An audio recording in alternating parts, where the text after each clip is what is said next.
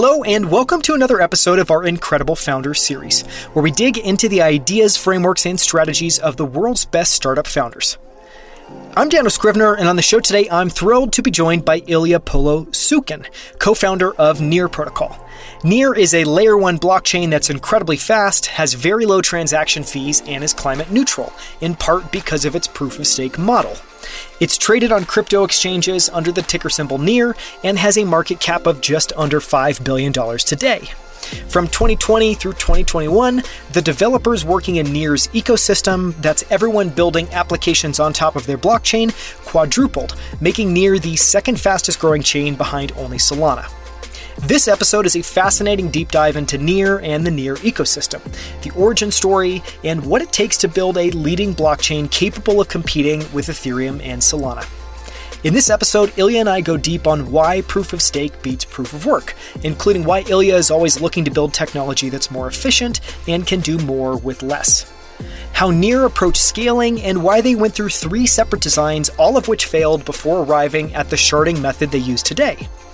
How Near is building a global decentralized community that includes regional hubs located around the world, from Europe to Africa, all of which include accelerators, developer grants, community education, and events. What it's like to found a project and take it from a centralized team of a handful of people to a decentralized community of hundreds of thousands of people located around the world. And how Illia raised more than $10 million to help fund aid in war-torn Ukraine through his Unchained Fund. As you'll hear, Illia is an incredibly impressive founder, but more importantly, he's an incredibly thoughtful engineer, leader, and community builder that's built something incredible slowly and methodically, one step at a time. You can find the show notes and transcript for this episode at outlieracademy.com/108. That's 108. And you can learn more about Near at near.org and explore their developer docs at docs.near.org. With that, here's my conversation with Near's co-founder, Illia Polosukhin. Illia, thank you so much for joining me on Outlier Academy. I'm thrilled to have you on for a really deep dive into what you're building at Near with Near Protocol. Thank you so much for the time. Thanks, Daniel. Yeah, thanks for inviting. So I'd love to start because I want to frame up what Near is for everyone listening who maybe isn't familiar with it, just by talking about at a really high level what you're building. And one of the things I thought was interesting there is, there's the tagline that you guys, use sometimes is reimagining your world. What does that mean? And what are some of the really high level goals that you had with Near from day one? So our the highest level vision is to build a world where people control their assets, data, and power of governance. And so what this really means is changing from the current state where there is a third party, either a government or a corporation, that is defining what you own, right? Let's say if you own some piece of land, there's a land aid organization that actually has a registry that says that you own it. Or, if it's Facebook and all your friends and everything, presumably it's your friends, but actually Facebook has all this data and you have no good way to export it and use it in somewhere else, right? And so, and beyond that, power of governance, we as a society, been moving in this direction of democracy. But even now, right, there's very much not clear, transparent ways to, self-organize. There's very hard ways to actually enact change in the society. And I mean, we can talk about some of the specific cases that's happening in the world right now. But putting it all together, right, what these technologies in Web3 are allowing us to do is reimagine this, is to actually change this ownership, control, governance parts and actually give them back to the person who initiated, who created, who is transacting.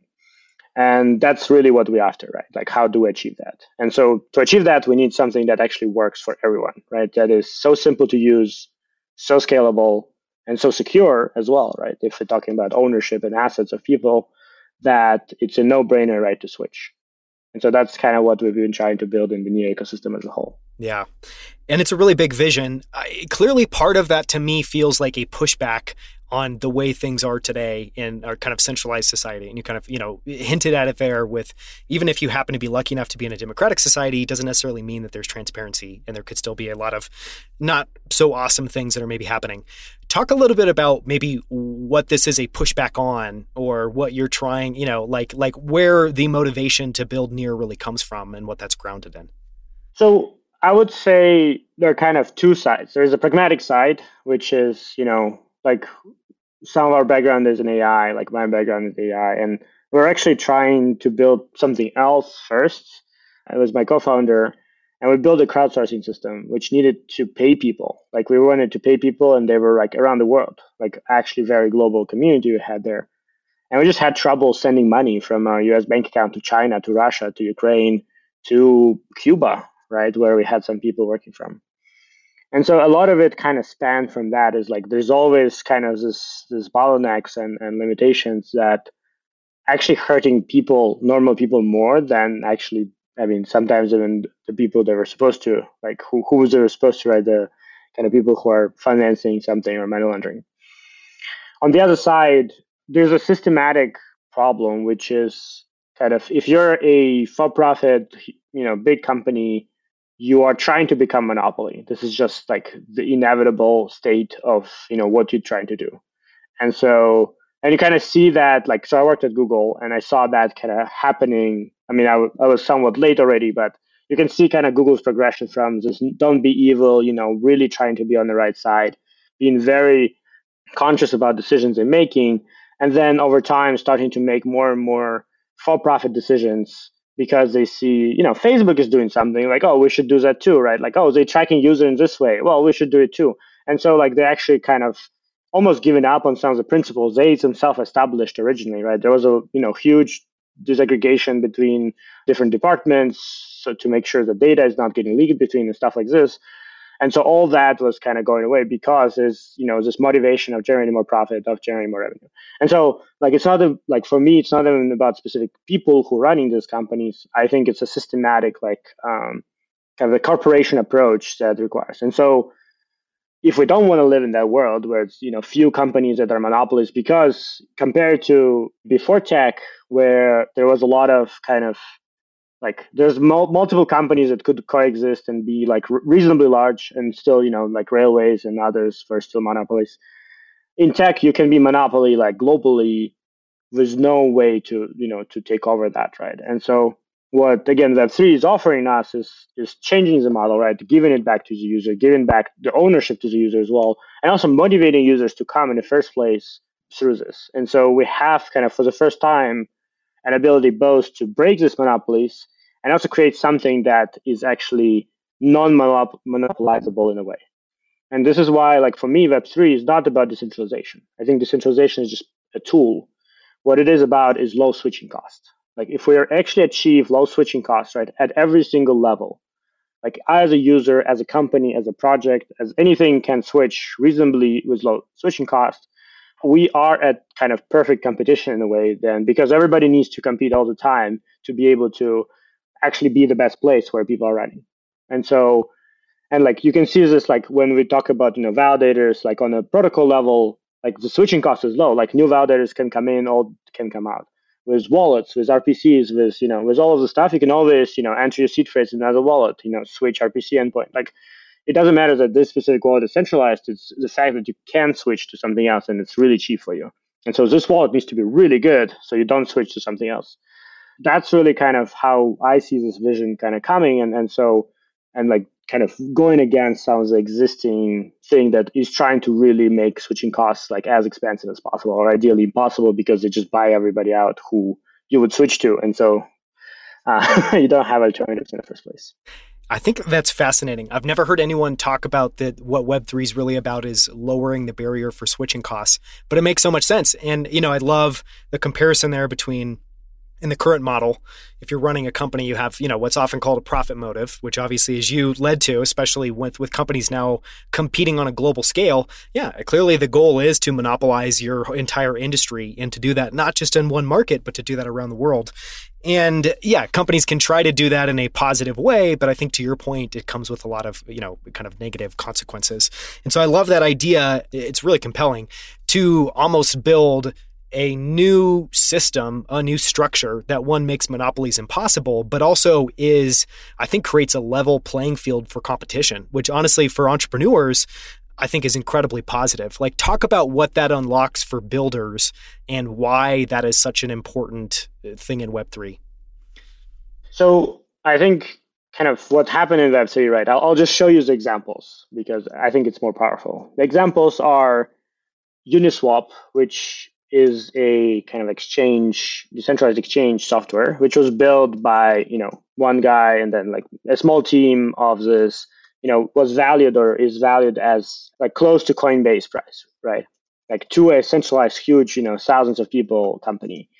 And the reason is not because of the exchange itself, but because both it amassed kind of the adoption, but also a lot of other applications are using it. And they can use Uniswap the way they cannot use Coinbase. They cannot use, Nasdaq. They cannot build on top of it really easily, kind of extend it in ways that the original developers were not thinking is possible. But think about it. It's a decentralized exchange, which run pretty much by like a team, like, initially a team, like in my head, out of a garage. I mean, they were probably in some apartment in New York, which runs something that's like worth billions of dollars in financial system. Can you imagine like ever anybody being able to rely on a financial system that's run out of a garage by a few folks? No, but in crypto you can, because it's deterministic. It runs. It's open source, right? Even if this team goes away, but in any way, right, this system continues working, and that's kind of the benefits that Web3 provides is guarantees that it will be predictable in specific ways, right? It will predictably work. It will have specific ways to upgrade and change. It has, community and ownership distributed to the ecosystem. And so the both barrier to entry is very low, right? Like it can be built by, one or two people really easily. And you can have kind of this really big impact on this. And at the same time, somebody can fork it and build something else, right? It's not a zero sum. Right? SushiSwap can shown that they can, hey, like we can just fork this existing thing and expand from that. And so this is where the switching costs come in. Is like, yeah, you build something, it's amazing, but then low switching costs means somebody will be competing with you always. And so like for builders, it means you can start really easily. You can build on top of all these existing pieces and rely that they'll be there. Like if when I was doing Web2 startup, right, and we were like wanting to use some external service, we need to evaluate like how likely this service will go out of business in next whatever, like 6 months, 12 months. Here we don't need to, right? It's going to be running. It has all the things there. And so kind of you have this like foundation that you can build on, and then you have this kind of constant competition as you build out. As you actually succeed, then you have a constant competition you need to kind of work against. But the barrier of entry is very low. Yeah, the barrier is entry low, so it democratizes people's ability to start something and build something for the market and be able to see what that is. But it's also kind of Darwinian, I think in a really positive sense, of over time, the best solutions are always going to be the ones that are winning. And I love that, one way that I've kind of thought of Web 2 versus Web 3, and it goes to the heart of that example you just shared, is Web 2, as humans, I think a lot of times we're trying to rely on signaling from the companies to interpret who's good, who's bad, who's working well, how good is their technology. And with Web3, it's like, there's certainly that. There's still people that are talking about a project or, advocating for it. But at the end of the day, you can also just go and look at the code base. You can go and look at, the actual nodes that are running. You can just look through to the core technology and, build confidence in that, which seems very, very, very different than kind of a Web2 world. And you can also see all the usage as well, right? You can actually see every single, like, versus people telling you like, hey, we're making this much or we have this much users. You can like, hey, you actually have this much users or not. Yeah. No, I mean, a classic way that might show up is like companies quoting logos of customers, and in Web3 it's like, just look at the data. Just you can see it right there. I'd love to talk for a little bit about your journey to build Near and a little bit of your crypto origin story. Can you kind of walk us back in time a little bit and talk about, one, how you first became aware of crypto and got interested into it, and then, the journey from that to eventually building Near? And maybe those are really closely coupled, maybe those are further apart, but just walk us through your origin story and the kind of origin story of Near. Yeah, I mean, those are pretty coupled. I mentioned kind of my background in AI. I was in Google Research, working across a lot of natural language problems, and left to start Near AI, which was a teaching machines to code. We were trying to actually automate some of the parts of software engineering. And to do that, we needed a lot of data from actual developers. And so we built this kind of network of students, software engineering students around the world, where they would do a lot of tasks for us to generate this data.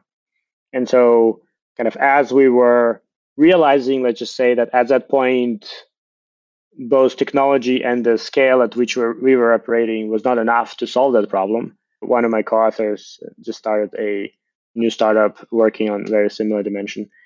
So it's getting there. So we're just a little bit too early, for years early.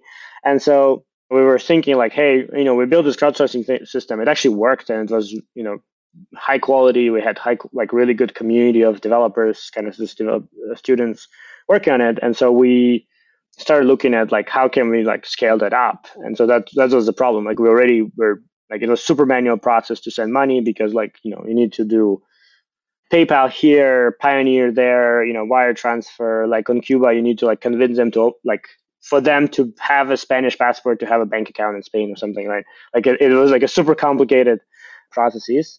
And so we started looking at crypto. It's like, and obviously I've heard of crypto before.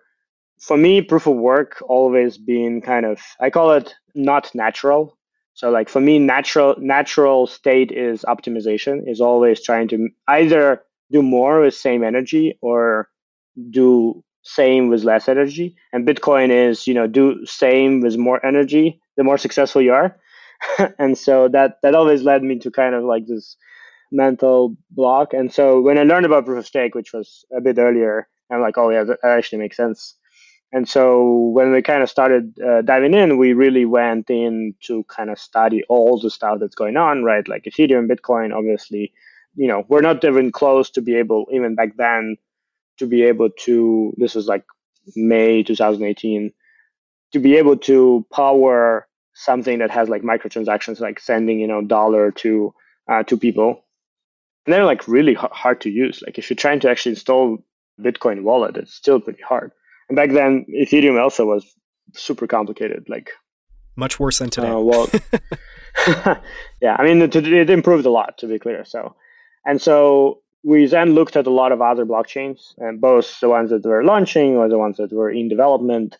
And we did not find anything that actually like truly addressed the set of requirements that we had, right? Which is like something that's simple to use, simple to develop, right? As a developer, something that actually scales. If we have like actual million users on it, like will we be paying like insane amounts of money? And it's actually like secure, algorithmic secure. And like our background, both me and Alex have been in competitive programming, which is like design kind of, trains your brain to always think in the worst case scenario. Like it's literally you're writing some program that will be tested on worst case scenarios. And so kind of just looking through a lot of the designs back then, none of them were actually withstanding that judgment. And so we actually have done a YouTube series around that, where we interviewed the protocols, like the founders and lead engineers of the protocols, and kind of asking them all those questions that we had, which has been pretty interesting for like a small audience of technical people who really want to know how all this stuff works. And so that's really kind of where we were. We were like, hey, there's nothing that actually satisfies our requirements, nothing that, designed for scale, right? There's a bunch of stuff that, that says we're going to run more stuff on one machine, right? So most of the protocols right now that actually scaling solutions, they are just saying like, hey, we're going to be more efficient on one computer, and the computer may be bigger. But that's not really, again, coming from Google, my co-founders from Single Store, which is like sharded database company, we're like, well, the only way to scale to billions of users is sharding. Like you cannot build big computers, well, fast enough at least. And so this is where we end up. We're like, hey, let's build a sharded blockchain that is actually developer friendly, that is designed for like kind of normal people. So we hide all the like, private keys, all the hashes, etc., from the user. We give developers way to build in JavaScript and Rust and all of those kind of normal programming languages. And we do design it with, our rigor of, we're going to break it. And if we break it, we need to fix it. And we're going to do that, which took us a little bit of time to figure out how to stop breaking our own ideas. That's really how we started. That was August 2018 when we kind of kicked off. We right away brought a bunch of our like ex-Google, ex-Facebook, ex-Single Store people and the team to really, start pushing this forward. And so, yeah, been almost 4 years now in the journey. That's a fascinating story. And I want to go back at the end and talk about building amidst volatility and building in down markets in crypto. And obviously in 2018, you had a little bit of that. We've had lots of experiences that. So we'll come back to that at the end, but there's a bunch of interesting threads I want to try to pull off on what you just said. And one of them is, when you talk about that, obviously with technology, the natural path is optimization. It just makes sense. When you talk about hiding all the complexity and also allowing people to basically build in whatever, native programming language that they know or that they want to work in, that just makes sense. And yet it seems very different than other protocols. Like a lot of crypto seems almost a little tribal in terms of it's this way and it can only work this way. Where do you think that comes from? And why aren't other projects being as intellectually, honest? Or is it just that it's much harder and you guys have just chosen the harder path? How do you think about that? I mean, it's a combination. I think it is harder to some extent to do a lot of this stuff. Like our account model is, to design for user experience, you need to actually make a more complex system underneath, right? And then hide it in such a way that people actually can understand it, right? Like making sure that languages work is actually super hard. I think, kind of, for example, for Ethereum, this wasn't an option. There was actually nothing worked back then. And so they invented DVM, and that was kind of, and like the thing about to understand is also you're kind of under constant pressure to actually launch. And so you don't always make good decisions because you kind of need to execute faster. And then changing later is super complicated. And then a lot of people just replicated EVM. And so kind of in our case, we also did that, but we did that as just a smart contract, as something that's completely outside of the core protocol. So it actually runs and actually showcases how easy it is to develop on Near, because you can take something else, some other blockchain, and just run it as a smart contract. Part of it is also, I think people view some of the use cases, but also decisions on what blockchain is for differently, right?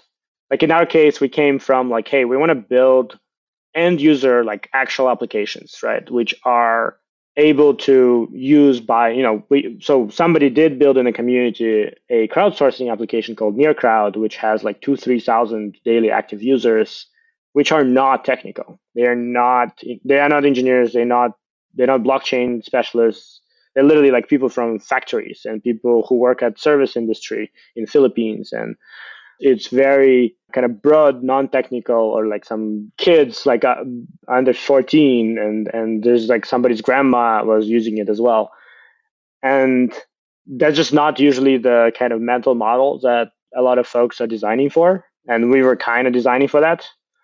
And so, so a lot of it is just people think, smart contract developers should be, this elite kind of limited thing. So we will design a new programming language, for example, for them specifically. It's fine if there's only 500 of them needed, they can learn the programming language, which again, we don't agree. We see this really as this Cambrian explosion of experimentation on top, because everybody can combine with everything. And so we want everyone to be able to do this. We want every single developer to be able to write smart code. Maybe they will not, maybe they reuse existing code, but then they need to be able to read existing code, right? And this goes into we want actually people to be able to read the code, because that's what, the whole reliance on that is. And so, how do we make it more kind of available is a very different decision making, right, than some of the other protocols. Yeah. Sounds deeply rooted in, I think, your guys' values, which is very cool. And I love. It seems like you kind of hit on it at the end there, talking about what you're really going for is this Cambrian explosion, which of course that totally makes sense. You're building an ecosystem. You're building kind of a new reality that people can enter and they can build on. And so lowering the bar as much as possible so anyone can do it just makes a ton of sense.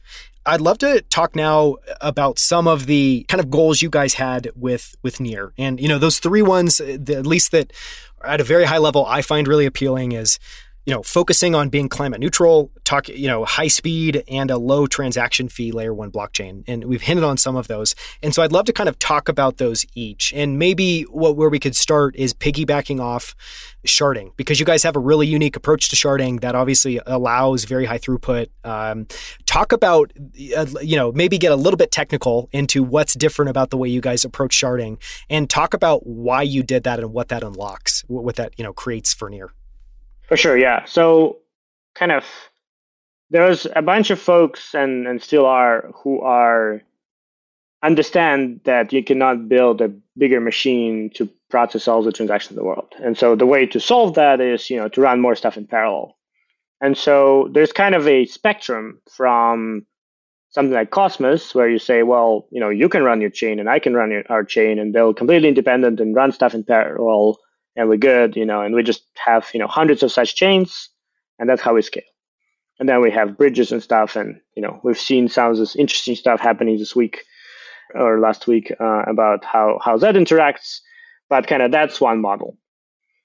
Then there's a model which I will call rollups. There's a little bit like differences how this works, but it's this idea of, hey, we have kind of a common security model, so we all align on the security here, which might have helped with some of the situation that happened last week. But each kind of application or maybe set of applications have their own zone, app chain, rollup, parachain, call it C chain, whatever you want, right? There's so many names. Somebody on Twitter actually asked to hey guys, can you unify this? No. The short answer is no. And so the idea there is kind of on one side, hey, we scale, but we can, have a common security, so we are able to communicate between these things. And so how common security implemented is very different for different of this, rollups versus parachains. But the user experience is the same, is that you need to think as a user, where the hell are your funds? Where is the app?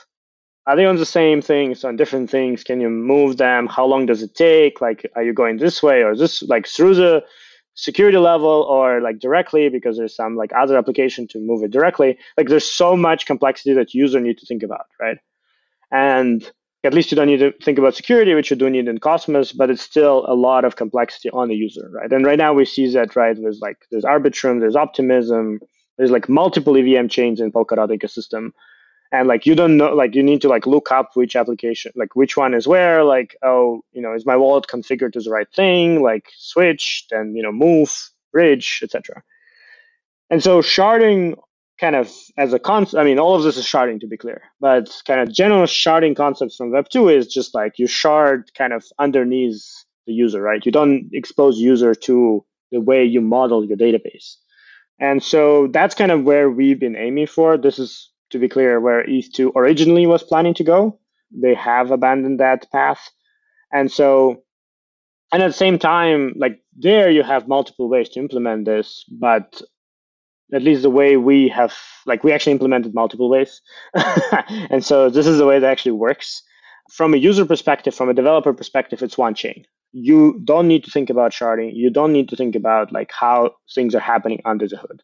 You have, blocks produced, you interact with smart contracts, you have wallet, you have one account. It's invisible for you. What underneath happens is that we actually shard the blocks. So we don't have multiple blockchains running in parallel, we actually shard blocks. And so because of this, we can actually change number of shards dynamically. So this is actually in our roadmap, kind of probably toward end of this year, beginning of next year, is right now you need a governance to change the number of shards, but you can actually change it dynamically based on the demand. If there's some more demand, we can actually move some contracts and accounts to different shards and allow them to have more capacity to process. Seems very elegant. Very complicated to implement. But well, yeah, everything elegant is very complicated. Yeah, but it allows, to have a very kind of straightforward model for the user. And so the example of this being when we actually changed, so we launched with one shard because, well, you didn't need more than one shard when you launch. And so we actually resharded to 4 shards through governance in November last year. And there's zero change to the user developer, right? Literally, you did not even notice something happened. It's still running. And the thing is, we kind of even don't need to show it in tooling. If you want to see the shards, you actually need to hit with raw RPC calls to the, to get block information. On explorers, on wallets, etc., you don't see the shards at all because it doesn't matter, right? And we probably the layout will change, which shard you're on will change, all of this will change, but none of it actually matters. So that's kind of how we've been kind of structuring this, and it is a very elegant design, which took us sadly a year to to come to. We have this old papers we've published, which have three different designs before we got to this. But yeah, it allowed us to kind of already deliver this like capacity and also kind of continue expand as usage grows. But also kind of through that journey, we figured out how to have a very fast consensus, which is able to finalize blocks and actually finalize BFT finality in 2 seconds, kind of with 1 second blocks by really pipelining all of the communication and really speeding up what Tendermint with Cosmos is doing and kind of like Polkadot, Tendermint, and Ghost. They're all somewhat in the same space of BFT finality consensuses, and they all have this kind of a extra reliance on communication. And Doomslug, the near consensus, actually is doing everything pipeline, meaning the communication is always happening forward. And so by the time you produce next block, you already know that you finalized the last block because you received those approvals in when everything works correctly. And so that allows to kind of really fast track this. Yeah.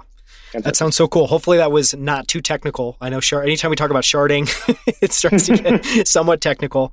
I want to talk about one thing before we kind of move on to some of those other points. You mentioned there about governance, and maybe this is a good time to talk about why governance is important. And obviously, I'll try to give a little bit of a preamble, and please feel free to add to that or kind of edit that. But you guys are a decentralized project, and we'll talk at the end about starting off how all projects generally start off centralized. At some point in time, they decide to become decentralized. That often comes with, obviously, members of your community being able to vote on governance issues. Talk about why the sharding was up for a vote and why it's important to allow your community to vote on things like that. And I know at some point you're going to move, it sounds like, to this dynamic, but I think it's just because you brought it up and it's kind of interesting there. I think it'd be great to touch on it because for people who have voted on a governance issue before, which I think is a very, very, very small subset of people, you kind of get it. But there's a lot of people that I think hear governance and they don't really know what that means. So can you just talk a little bit about that? For sure, yeah. So I'll tell a story of our launch instead. So our launch was actually uniquely done where the network was kind of brought up and given to validators, and then all the tokens were distributed and they were delegated, but they were not transferable. So nobody could transfer tokens. It was pretty much just like a kind of origin set. Validators run it around the world, and what needed to happen is validators and their delegates through the validators needed to vote to unlock the transfers, right? And this kind of was designed for two reasons. One is like it was really to prove that the network runs on one side. And the second one is to show that validators and the community and token holders are able to make decisions, right? They're able to self-organize, make decisions. If our team, like chills out or whatever, like at that point, which was one team, this thing can continue running, right? The validators know how to communicate. There's all the channels, all the stuff is configured. And to be clear, like there was a huge setup to get there. Like there was a lot of, stake wars, which was done to organize all that. And so they voted, and there was a lot of back and forth. Like there's some tooling that wasn't ready. Some people were like, hey, we don't want to launch yet because it's not ready yet for the specific things. And some people are, no, we want to launch because, we want this token to be live and we want it to be like actually, exchangeable. And so that kind of, there was a little bit of a drama at that point. I mean, like for a brief second that happened, but like that was the process, right? Which allowed people to like express their opinion, communicate. Like some validators, for example, voted, and then their token delegates, token holders who delegate to them, did not agree with their decision, and so they expressed that, and they forced them to switch their decision, and so this was like in a way it was an experiment, in a way like we needed to do that to launch the network. So you experimented broad. But that just showcases kind of both the power that the community is able to make decisions on the protocol. It's not a single team, even if there's a team that's building the code. Like there's community that is able to make decisions, that is able to enact them, and is able to like in a way potentially fork off this team and actually like choose a different team or do something different. That's again important because like you don't want to rely on a single party, even if this party is me, to make decisions because there's all kinds of things from being not available to do the decisions to for some reason becoming malicious, right? And so it's important to have this power. And we kind of see that like in near ecosystem, it's getting stronger and stronger through actually decentralization itself. And so what we have done since launch is we decentralized our team. A lot of the kind of what people were there before the launch actually left, and now we don't have that company anymore. So we kind of finalizing that process. So originally spun out Foundation, which is kind of really responsible for education, for funding in the ecosystem, for the decentralization regulatory work. We have Human Guild, which is responsible for gaming, and they really focused on kind of human part of the ecosystem. They have a really good community there. We have Proximity that's focused on DeFi. We have OWC, which is an accelerator, which also kind of originally started, but spun out. And then we have near China and MetaWeb, the EcoFund. We have near Ukraine, which is now in Portugal, a regional hub, and we have more and more of this kind of regional hubs like in Kenya, in Balkans, starting as well.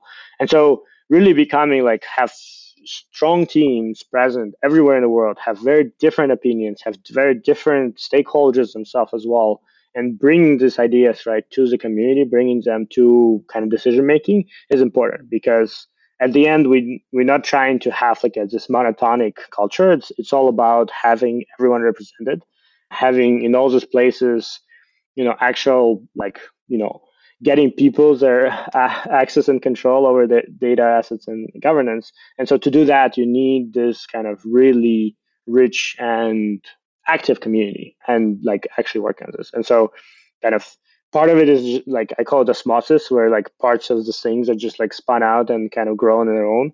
And so that's been doing. And so kind of the left out of the team have also spun out into Pagoda, which is a Web3 startup platform really focused on building all the tooling for Web3 startups. And so now the original core team doesn't even exist kind of in the shape and form that it started, because everybody is kind of in different places in the ecosystem. Yeah. You covered a ton of ground there. I mean, I love the story you shared around literally having decentralization and governance show up from day one when you launch the project, because it's very cool. And it's a way, I think, from the very, literally the first day that the protocol is going live, of saying, no, we deeply care about decentralization. We're going to start off actually with this kind of new novel approach, but we're doing it because we really believe in decentralization. And, you hinted at it at the end, and I'd love to explore it a little bit more in detail of, for people that aren't, familiar, every project starts out centralized. And what we mean by that is it's traditionally like yourself and your co-founder and the initial team. It's literally people just deciding to work on something together. And so they're self-organized. They basically form a small team. They obviously have a company. They might raise funding out of that company. But then there's a really interesting moment. Typically it's around when the mainnet goes live or the protocol actually launches, where then, basically the protocol is owned by a foundation, and the model changes from centralized control to very broad decentralization. You hinted at it there. I would love to talk about, from your perspective, how has your role changed when Near was centralized versus decentralized? And then, paint a picture for people. You talked about a lot of specific entities there, but just really broadly, what are you pushing down to these hubs? And talk about that hub approach, because I think it's very unique. Yeah, I think kind of my role, I would say, went from, I obviously was kind of helping to architect the protocol, and then was helping to kind of set up foundation and a lot of fundraising, legal structure there, and then kind of organizing this community for launch. But over time, yeah, my role started to transition more into how to help projects succeed on Near, right? So working more with projects, working more with newcomers who want to build something. And so part of kind of this more global idea, right, of Web3 is, so I have this very complex mind chart of how I think Web3 should develop with, 100 boxes. And so each box is a component of Web3. It's everything from identity to, conflict resolution to reputation to, decentralized storage, etc. Right? So blockchain is one component there. And so really kind of in trying to work with teams to fill out this whole map, right? And there's dependencies, there's kind of interconnections, how they work with each other, etc. And so in a way, it's like advising, but it's also like, being there for kind of product, connecting them with other pieces of ecosystem, sometimes kind of helping incubate it, etc. And at the same time, helping find leaders in different regions, right? So I do believe kind of crypto is especially needed in developing markets, right? I mean, I'm from Ukraine. Right now, Ukraine is crypto pretty much runs on crypto, but also LATAM, Southeast Asia, all of those places. And so kind of the idea is to really find kind of strong leaders, people who are really excited, and then empower them, right? So it's not that hubs like report to foundation. They're actually independent companies which are working for their own incentives, but they have kind of percentage of their profits are repurposed for the ecosystem development, right? For community and marketing and all the stuff. And so this is designed to have like this independent hubs around the world, which are kind of self-interested in success of this whole ecosystem, while still contributing to kind of this like lifting, the whole ecosystem as well. And so that allows to really both have local presence, very strong local presence. These people, are doing everything from, funds, like allocating funds to projects in the ecosystem. They're doing kind of their own product development. They're working with governments. They're working with regulators as well in those regions. And they also become, in a way, part of the governance, like this whole community governance, because they most tapped in that region, right? So everybody comes to them to learn more about what's going on. And so in a way, this kind of, as you have validators, like who are, people who are more technical, who are running this, you have these regional hubs who are more kind of tapped into the ecosystem part. And so they become kind of the other pole. And in general, like when I think of governance, there's a lot of different stakeholders in the ecosystem, right? And so they all gets represented differently, but like as an individual, you probably are parts and kind of here, parts there, and so you want to have some kind of exposure, like as you delegate your vote, or you delegate, or kind of even information you consume, you have like this different connections. Now, yeah, my role is really about kind of advising projects, finding partnerships, as well as finding really amazing people around the world to kind of start some of these hubs and projects. Yeah.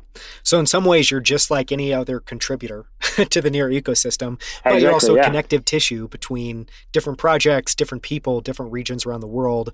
And I'm guessing people working on complementary stuff, where they should obviously be working together and collaborating. Yeah, pretty much connecting people. That's like half of my Telegram is just connecting somebody to somebody and then trying to figure out how to escape that group. Yeah, God only knows what your Telegram looks like. It's probably mildly overwhelming, to say the least. I've half hit the maximum groups in Telegram. Wow. And I didn't even know that was a thing. So that is a thing. There's 5,000 groups, and then at that point, Telegram auto nukes some of the groups because it overfills the thing. So. Well, I'd love to go and talk about that mind map you have of Web3, because I haven't, even just in some of the things you threw out there, like conflict resolution, super interesting. I haven't heard anyone talk about that as a specific problem to be solved in Web3, but it obviously makes sense, because what are you doing? I think it seems like your mind map probably answers the question. In Web3, if we're decentralized, we face different challenges. We face different problems. So what are those different problems? And then, how do we want to bucket those and think about solving them? Can you spend a little bit more time walking us through some of the things in that mind map? And I think specifically what I'd be curious about is if you could just pull out some of the things that probably are non-obvious, like conflict resolution, again, is an example I find really interesting. I'm sure there's others there. What's on your mind map that people probably aren't thinking about? So I'll just kind of explain the top of it was, if we want to build kind of decentralized versions of many of the applications people use right now, kind of day to day, right? And this is, social, this is things like food delivery, this is things like, Uber, this is things like, GitHub, etc. Like, what do we need to do? If you think of something like Uber or food delivery, it's actually kind of a common piece that underneath, and I call it gig protocol, right? It's really like matching somebody who wants to do some service and somebody who needs this service, right? And so what gig protocol is actually underneath is a reputation, right? And when something goes wrong, like you did not bring food, or you did bring food, but then somebody said you did not, is conflict resolution, right? Which then requires identity, like some form of identity. And obviously we don't want, kind of privacy leaking identity. We want, how do we privacy first identity? What does that look like? So we need, zero knowledge proving, proxy encryption, and all this kind of like, then you're getting into like more technical components.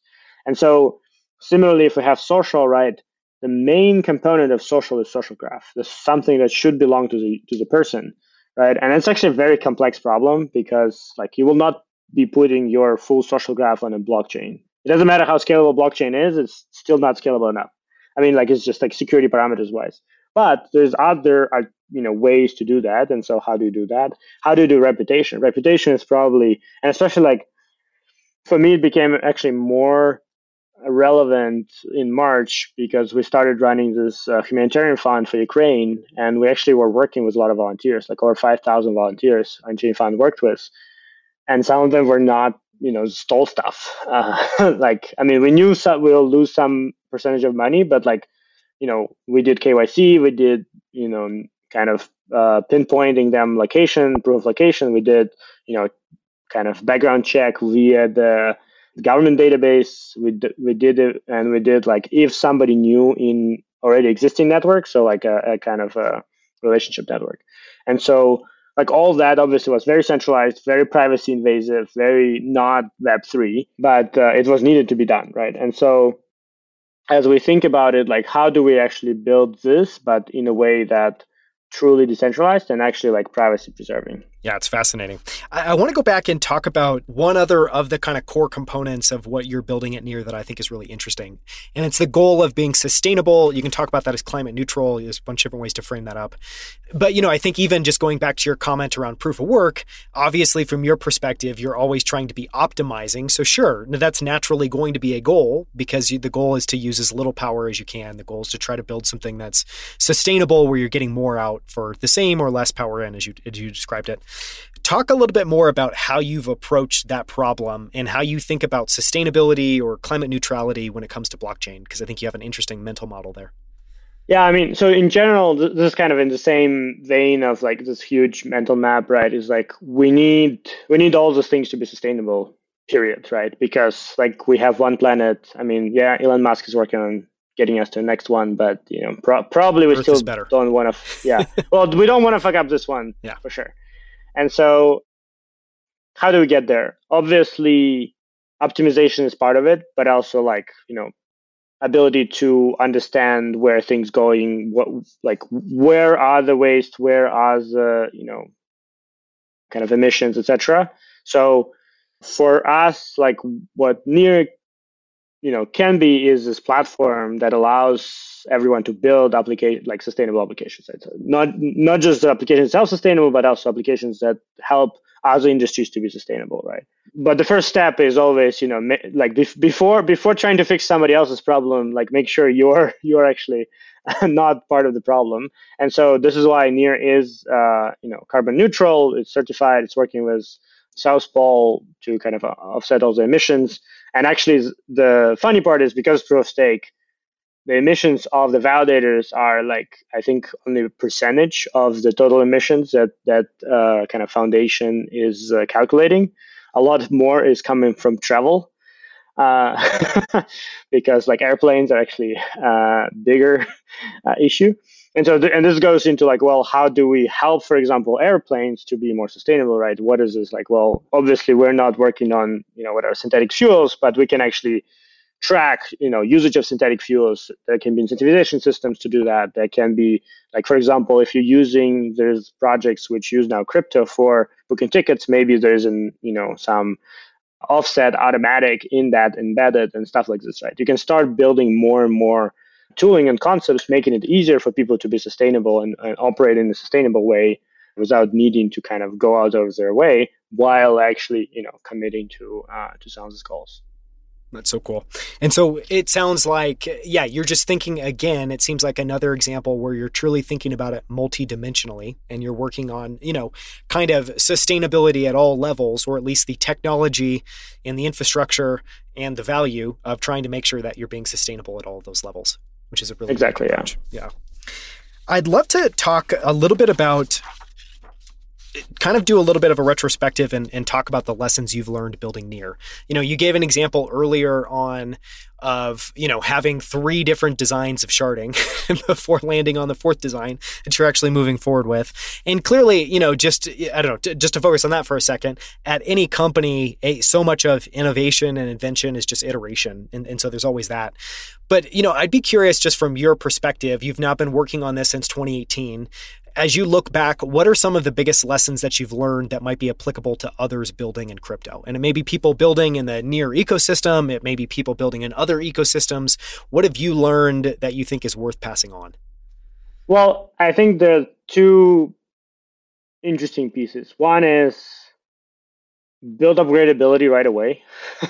So it's interesting because the blockchain is usually this, people have this meme of immutability, and there's you launch an application and it's forever, and that's not true, because nothing is staying there forever. We need things to evolve, and even Bitcoin, for whatever slow speed it's evolving, it actually does. They're adding new features, they're doing stuff, and so doing an explicit way to do upgradability, some ways that allows people to do this, and with the community consent, with understanding how this works, with whatever mechanics you want and need, it's really important, because otherwise you will need to add it later and it will suck. And so within that, then just launch faster. So if you have upgradability, that means you can upgrade. I mean, if you can, we call it sandboxing, we're actually trying to build some tooling for that. So you can launch a smart contract, but actually sandboxed, it only can process some amount of money per day. So if nothing else, you can just ensure sandbox. If the contract gets completely broken, you just ensure sandbox for that, and then it locks automatically if something wrong outside of this norm. And so you can make it kind of easier to launch. And so for us specifically, what we should have done is somewhere in April 19, we actually had an implementation with Tendermint. We had our kind of smart contracts running on Tendermint without sharding. And this was right in the moment where we realized our sharding we did implement was too complex. It was not something that made sense. And so we should have just gotten that to launch, right? That was not sharding. We did not deliver on the promise of sharding, but it was a working blockchain that could have gotten us people to start building applications.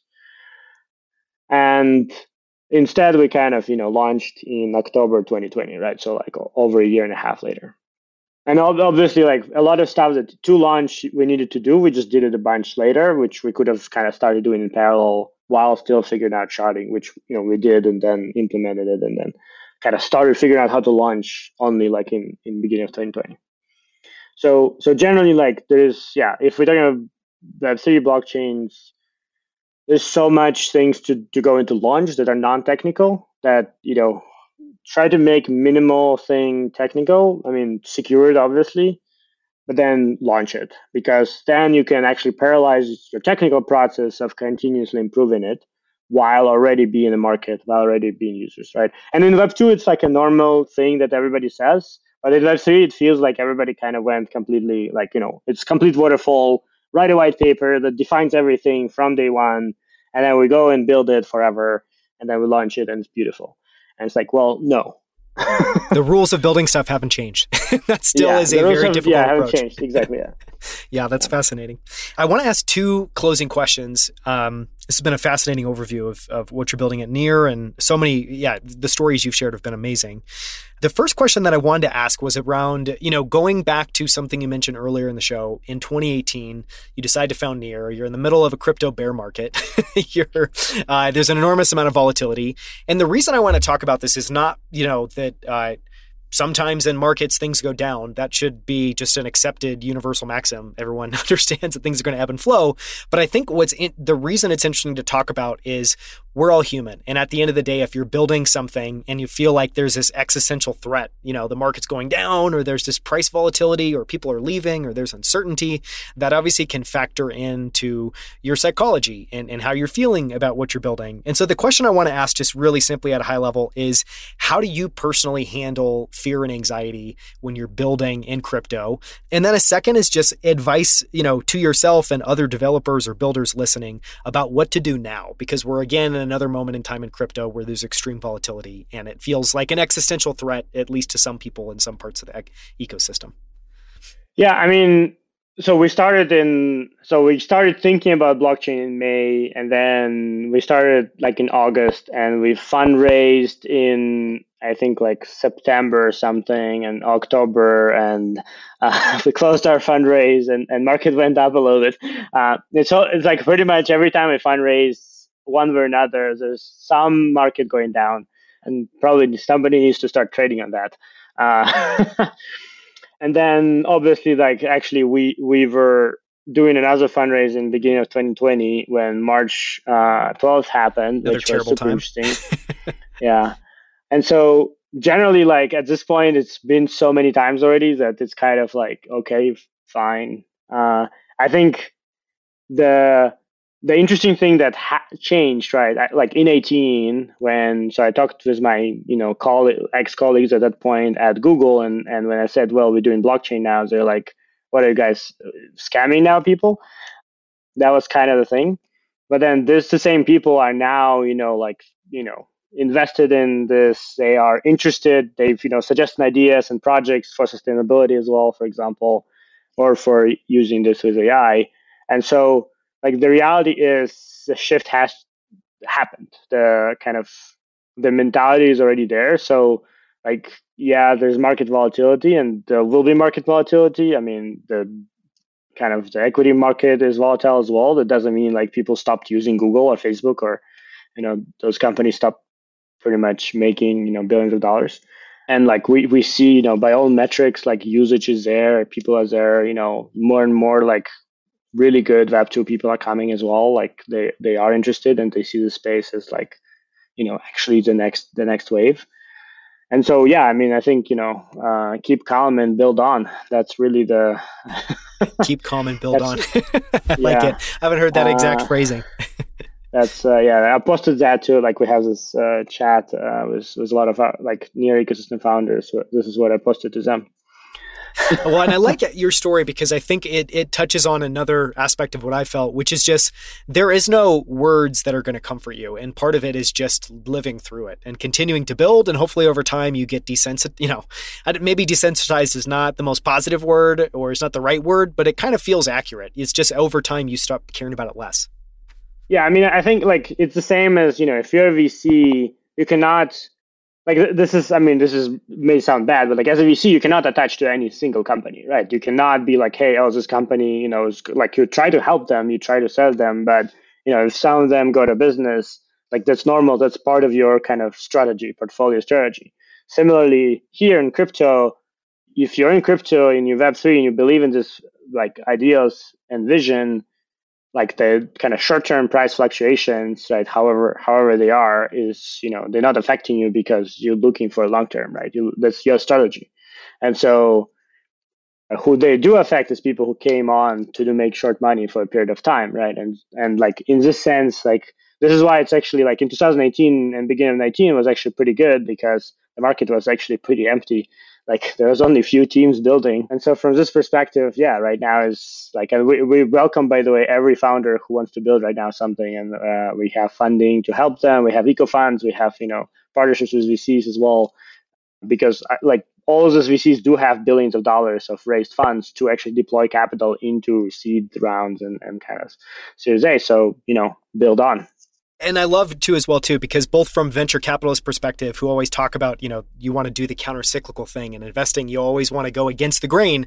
Same thing with building. And so it's but it's so much harder to do than to say or to think. And so it's always, when is the best time to build and when is the best time to invest? It's always in moments like this where there's a massive amount of uncertainty and there's people leaving.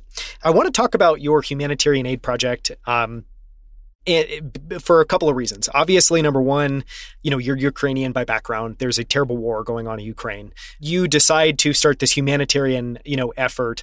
Talk about, I think, just your perspective as a Ukrainian, why this was important and what you're trying to do with the foundation and how people can get involved. Yeah, so it's called Unchained Fund, Unchained.fund. And so kind of when the war just started, first reaction, obviously call everyone make sure they're safe, try to figure out how to get them out. Second reaction is like, well, how can I help, right? I was like in New York. I'm like, I'm not gonna go fight with a rifle. Like, there's better ways I can contribute. So, first reaction was sending some money, and so it's war. It's happening right now. It is unclear if like the Kiev was pretty much under attack. So you don't know actually if the banking system will work because it may actually be bombarded out. And so crypto makes total sense as a way to send donations and help people. And so kind of the first thing I did was just sending how many Bitcoins I have to this Come Back Alive fund, which is an existing NGO that's been helping people for like a long time. And then you're like, okay, what else can I do, right? And to be clear, like there was only one who had Bitcoin address at all, right? Like none of the other things had it. And so one of our actually folks from ecosystem who's building Atlantis World, he reached out saying like, hey, we're thinking to do a kind of crypto fund, right? Like just collect funds and then distribute them to other NGOs, right? Just like be this place where people can send funds to, and then we just convert them into the NGOs. And so that's how it started, right? Like I joined and kind of we started collecting funds. And then we kind of evaluated NGOs and realized that those NGOs are very inefficient. They're not able to kind of really get on the ground. Like they have no reporting, like their reporting is once a year. And so you need to wait for like a year to get reports from them. And so we're like, hey, we collected this money. We're responsible for them. We cannot give it to this fund, which like potentially was raised 50%. And then the report will be in 2023. And then like we have no idea how fast they'll be able to deploy capital. And so instead we started working directly with volunteers because they were like, there's a whole network of crypto enthusiasts and crypto founders. And like they started referring people, and then we kind of created a process around that and built kind of, CRM system with, all the stuff that you usually do. And so kind of generally like on one side, obviously I'm just, it's good to be helpful and be able to help and be able to kind of also, a lot of people then will reach out to me saying like, hey, how can we help? And I'm like, well, here's actually a list of things you can donate to, for example. Also, here's the things we need to buy, right? There was, all kinds of equipment, all kinds of, generators and stuff like this, which like became hard to get. So if you can find places to buy it, we actually got like a bunch of equipment to, Nikolaev. We got a bunch of, which was surrounded. We got a bunch of equipment to, we got a bunch of medicine to a place that was completely overtaken. And so like that was kind of, important work to be done. But at the same time, crypto was fundamental because we can actually move really quickly, right? It was done, 20 minutes. We had, a way to start collecting funds. First day, we already had 1 million. It's over 10 million at this point. And so, yeah, I think this is the future of NGOs in general, and like this, and specifically disaster relief. I think disaster relief is especially like, hey, deploy kind of a short-lived kind of team plus, lots of software to kind of orchestrate this. Volunteers on the ground, finding, collected, and distributed. And then I think the next stage here is really turning. I mean, there's some interesting stuff there, which is like a UBI program right now with children under 6. There's like 10,000 women right now who getting like 25 euro per week.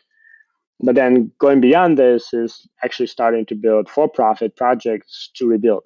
So actually like create investment DAOs that are able to rebuild buildings, rebuild infrastructure with expected returns to really kind of align incentives and fund and kind of get money into the ecosystem of Ukraine. And in turn, actually make Ukraine probably the capital of crypto as well, because it's already kind of been spurring there. I think that would be an incredible outcome. So thank you for doing that. And as you mentioned, anyone who wants to donate or wants to learn more, you can go to unchained.fund.